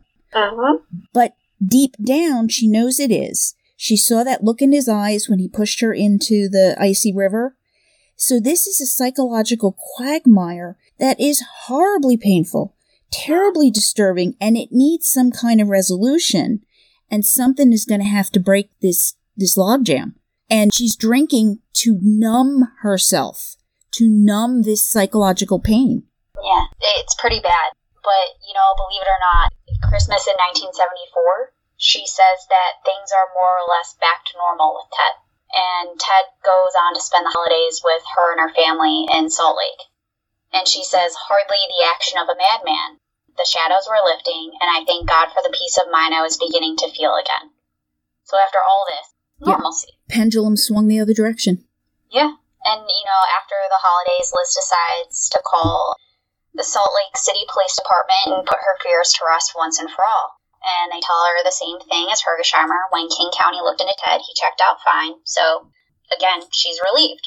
But a few months later, in March of 75, those gut feelings came back as the remains of Linda Healy, Susan Rancourt, Roberta Parks, and Brenda Ball were found, all less than 12 miles from where Janice Ah and Denise Naslund were found. And still reeling with this emotional gaslighting on top of all of these poor women finally being found, Liz turns 30 in April. She's conflicted by this and the fact that she thought at this point in her life she's going to be married and having a few kids. I mean, she's a little past 25, but this is almost like a quarter-life crisis that she's having. She's still trying to get on with her day-to-day, not thinking that this man's a murderer, but also thinking that maybe he could be. She really does get down on herself, and this is her fault, and she should get on with her life. And she almost thinks that, maybe I should start distancing myself from Ted, even though we know she's not going to. And that June, Molly's home by herself. She's 12 at this point? So she's home by herself, and when Liz comes home, she's got like this little smile on her face, being a little bit secretive. Someone grabs Liz from behind, and guess what? It's Ted. He's made a surprise visit to Seattle, and she's caught off guard, but she's happy that he's there. However, we still notice a few things. She notices that his license plate isn't screwed on to the car like it normally would be. He says it fell off. That's the explanation. That was enough for her, though. She didn't want to keep thinking these thoughts, but, anytime she would react, it was always her. No amount of time given to her by Ted or the love he had for her would ever be enough. It was never enough. And I think he actually says that to her when they get into an argument about it. And she knew that it was now or never, and if he didn't want to get married, then it was going to be over. She's going to put her foot down. So that July, they have a serious discussion about their future. And after some talk, they decide, they're going to do it. They're going to finally get married. All right. Finally. After all this time. But guess what? No one's excited about it. Why would they? Her parents aren't excited. They're actually silent. Even her boss tells her this isn't a good idea. Angie, the one that she has relayed the most of her fears to, is like, I sure hope you know what you're doing. Well, why was no one happy for them? Doesn't my dad love Ted? Didn't he defend him? Why would anyone be happy in this decision when she confided her worst fears to them? That Ted was that Ted, a killer. Let's have the engagement party. Woohoo! No parties being thrown. Exactly, right? Just in that August, Liz finds out that Ted had given his youngest brother a bicycle. We know Ted doesn't have money, so it's just another thing that Ted steals. And she had even said, we're going to be getting married now, even though no one's happy about it, but you have to give up the stealing. So she had given them this choice. One of the things that I know from the investigation into Janice Ott, her bicycle was never found. Was this the bicycle that could have perhaps been Janice's, and why they had never found that? Because Ted had driven it across state lines and given it to his brother? Sure wonder. Makes you wonder. Yeah. But, she's like, you stole again. I can't believe this. This is over. And Ted actually seems relieved that she's mad enough to call off the wedding. He just says to her, I want you to know that I'll always love you. And that was it. It was over. Liz even says that she felt freer than she had in years. And something even told her that this really was the end. Well, she's made a decision herself. For She one. stopped waiting for him to make a decision. She's made a decision. That's why she feels relieved. All right. Well, Liz saw Ted's landlady, who happened to mention that a female detective had been by. And that perks up Liz's ears. So she decides to call Hergesheimer for more information. I thought he was cleared. Why are you checking Ted out now? She gets in touch with Kathy McChesney. She is the female partner and finds out that Ted had been arrested in Salt Lake City for evading a police officer. That was the day she had last seen the Bundys, when Ted wasn't around. Liz goes down to see Kathy, and she advises that Ted's been charged with possession of burglary tools. But what they found in his car would be better to assault someone or tie them up. The constant question, what prompted her to call the police this time? She went through her whole story again. Liz felt that Kathy seemed to understand her better because she was a woman. There might be something to that. There might be a little bit there. Right. Nothing had ever seemed out of the ordinary with Ted until July of 1974, when their girls from Lake Sammamish disappeared. Now, Kathy asked Liz if Ted ever wore a ski mask. No. Maybe to shovel snow? No. Kathy attempted to show her a picture of some of the items found in the car. It was awkward with how she was holding the photo and attempting to hide other things. And she looked at Liz and said, "Please don't tell anyone I showed you this," and handed Liz the photo. The photo not only included a ski mask, but there were gloves, ropes, handcuffs, Ted's gym bag, a crowbar, ice pick, and a pair of pantyhose with slits cut out for eyes. Sounds like a hit kit to me. Oh, it's a hit kit. That's why he got arrested. After being given a list of dates and times of disappearances, Kathy advises that if she could place Ted anywhere at those times, then they can rule him out as a suspect. She can't. Liz begins assisting Kathy with her investigation into Ted. They go through the canceled checks that she took from Ted's, the receipts. She calls her parents and tells them not to get further involved with Ted due to the arrest, as he often visits in Salt Lake. Her mother recalls Friday night, May 31st, 1974, when they were visiting Seattle. Ted took them all out for pizza and then missed Molly's baptism the next day. Liz recalls that she had no idea where Ted went that night, but that was the night Brenda Ball disappeared from the Flame Tavern in Seattle. Those little things starting to connect those dots. Yep. One day, Kathy throws Liz a curveball. She asked Liz if she knew about Ted's old girlfriend from San Francisco, Susan Phillips. Liz recounts that Ted had been there in the summer of '73 and had looked her up to prove that you could never go back. Well, Kathy spoke with Susan and to many of Susan's girlfriends. Ted and Susan were engaged to be married around Christmas 1973. That must have been a shocker. Whoa. This is the man who wouldn't marry Liz. They got marriage licenses, tore them up. What? What do you mean he was engaged to marry Susan?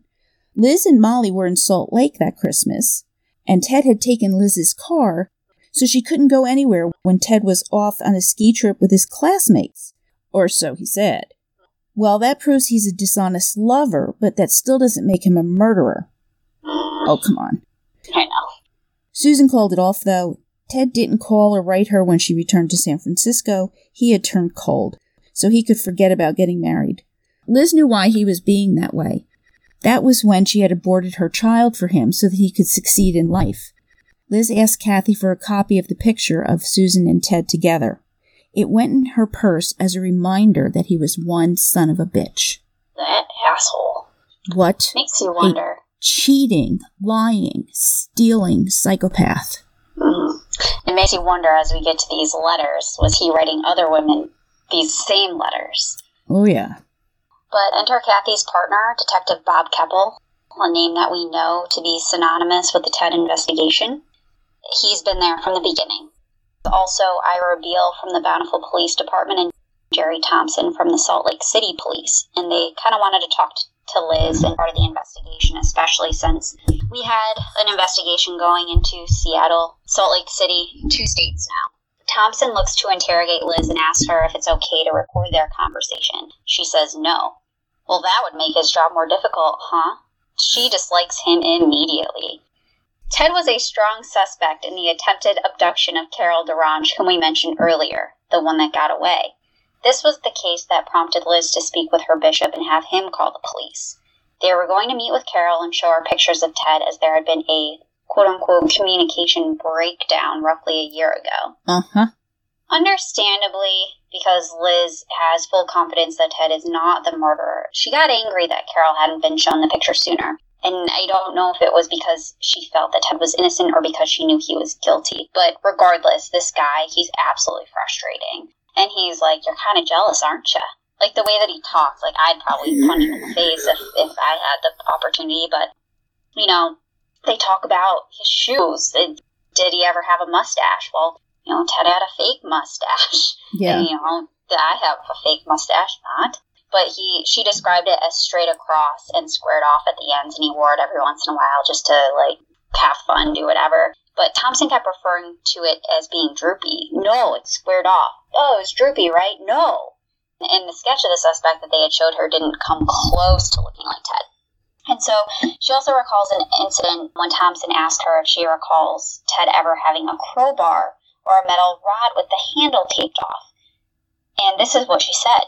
Well, one night, several years ago, Ted had left my place to go home and study. But a little while later, I heard someone coming up the front stairs quietly, as if trying not to be heard. I stepped out into the hallway, and it was Ted. He had an odd look on his face, and he was retrieving a crowbar that had been under the radiator in the hall. The pockets of his coat were bulging, and on an impulse, I reached into a pocket to see what was in there. He backed away quickly, but I had pulled out a surgical glove. Okay. Yeah. This is normal.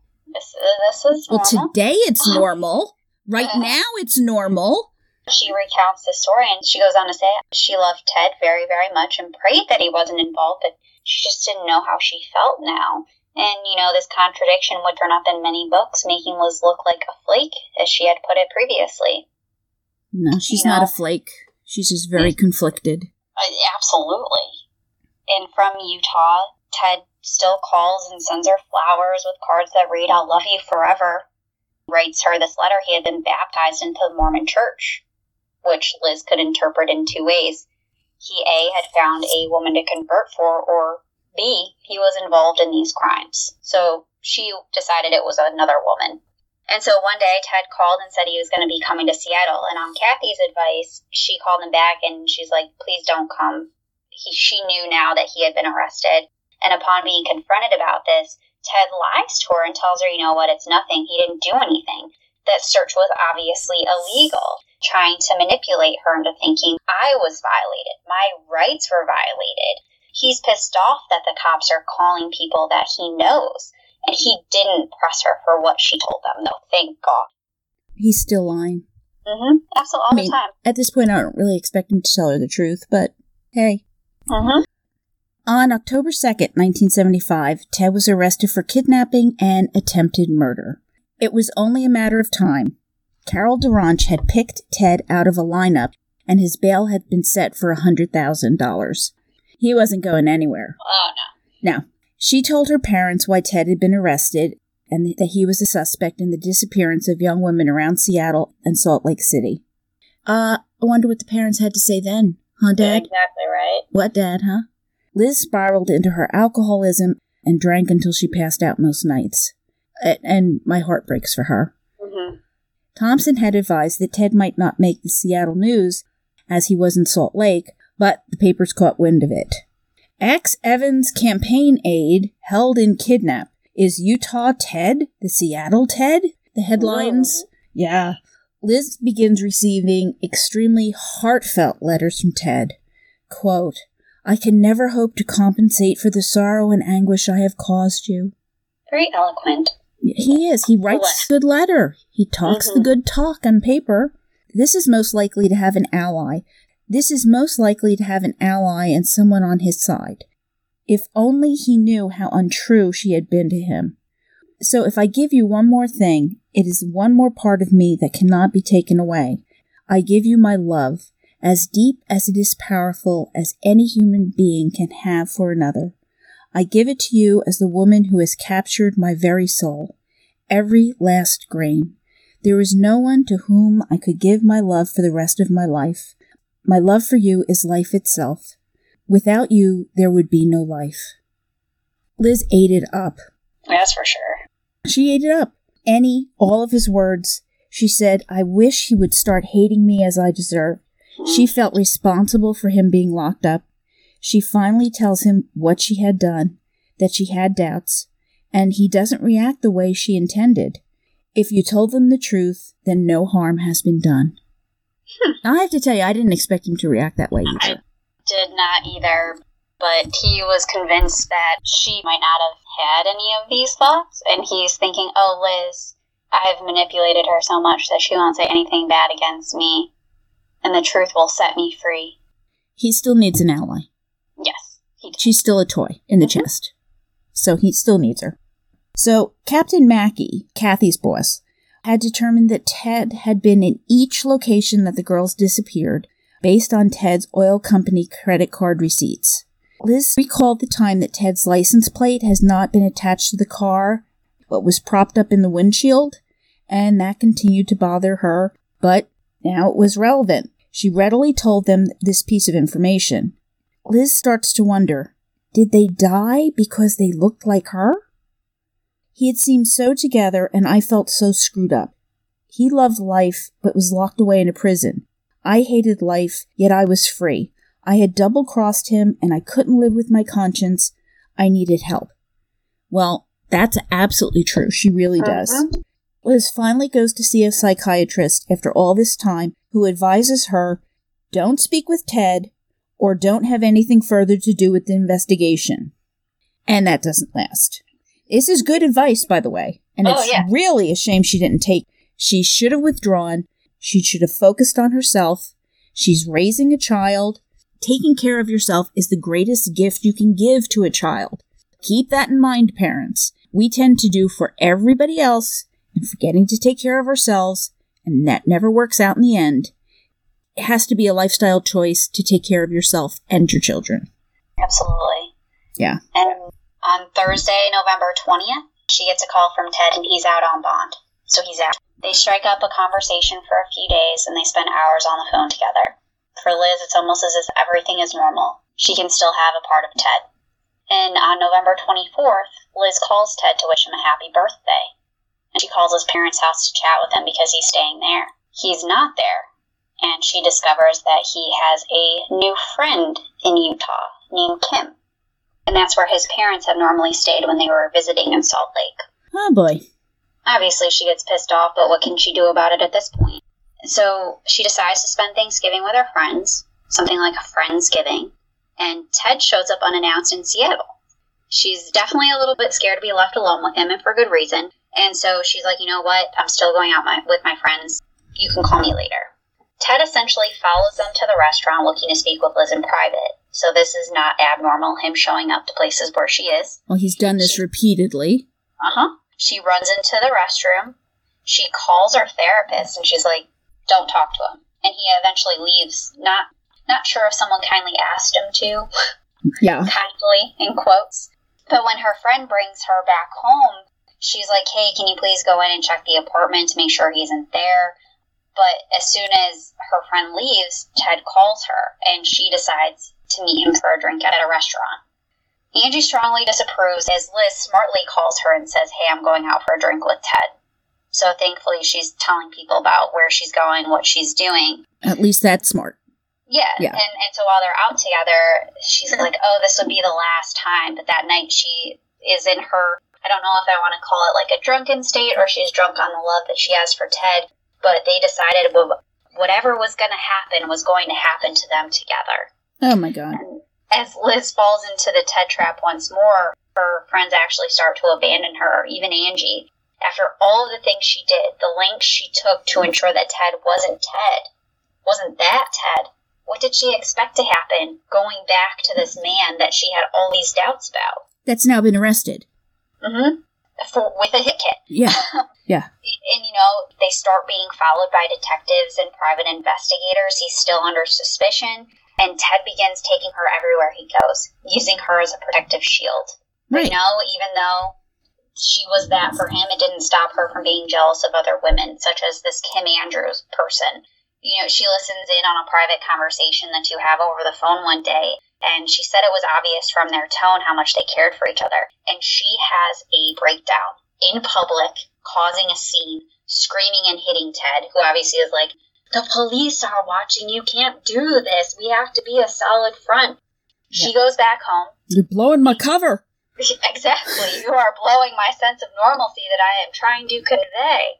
And, he calls her repeatedly, and, she finally relents and lets him back into the apartment.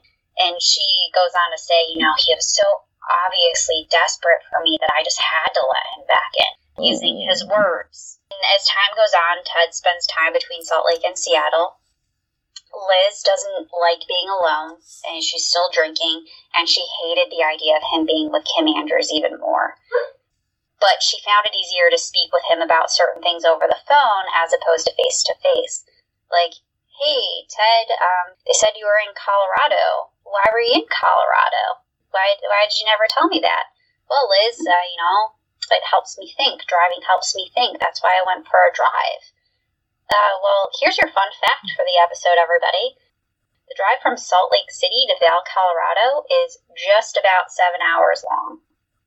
Yeah, I take 7-hour drives to clear my head. Never. Not once. That's a day out on the road to help you think when you're trying to go to class. Yeah. You missed class, buddy. Yeah. That's not helping you think. No. And after that, Liz actually receives a call from a Mormon police officer, and he asked her to, quote-unquote, do the right thing, live by church principles, and be a good girl. So, obviously, after this phone call, on top of all of the other times that she felt this way, she felt guilty. Guilty of not living up to church standards, what she had done to Ted, not being a good mother, just guilty of being alive. And Murder Bookies, that concludes part 1 of our 3-part series on The Phantom Prince, My Life with Ted Bundy by Liz Kendall. Join us next time for part 2, where we'll start out with the beginning of the end, where Ted goes to prison for attempting kidnapping and assault of Carol Duranch. We'll watch as his saga unfolds as Liz dives deeper into her guilt and pain, only to realize that everything that she's felt within her gut all those years was actually the terrifying truth. If you want to get a head start on our next book, which we'll be doing throughout May, pick up your copy of The Good Nurse, a true story of medicine, madness, and murder by Charles Graeber. Stephen King describes it in one word: chilling. Charlie Cullen was a trusted medical professional tasked with upholding an ethical responsibility for those entrusted to his care. However, Charlie Cullen had a dark side. For a career that spanned 16 years across 9 hospitals, Charlie Cullen was said to be responsible for the deaths of 400 people. Join us as we read through Charles Graeber's chilling, rhythmic, and meticulously crafted book after years of research that will keep you reading well into the night to reach the ultimate conclusion.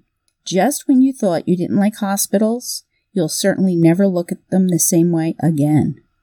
And thank you for listening, Murder Bookies. Please reach out to us on Instagram, Facebook, or Twitter, or even shoot us an email at jillandtara@murdershelfbookclub.com. We'd definitely be happy to hear from you and incorporate your thoughts on our readings into the show.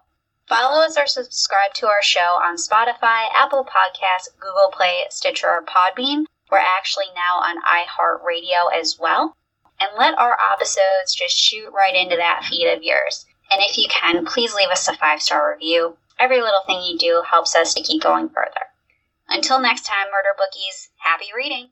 Stay safe.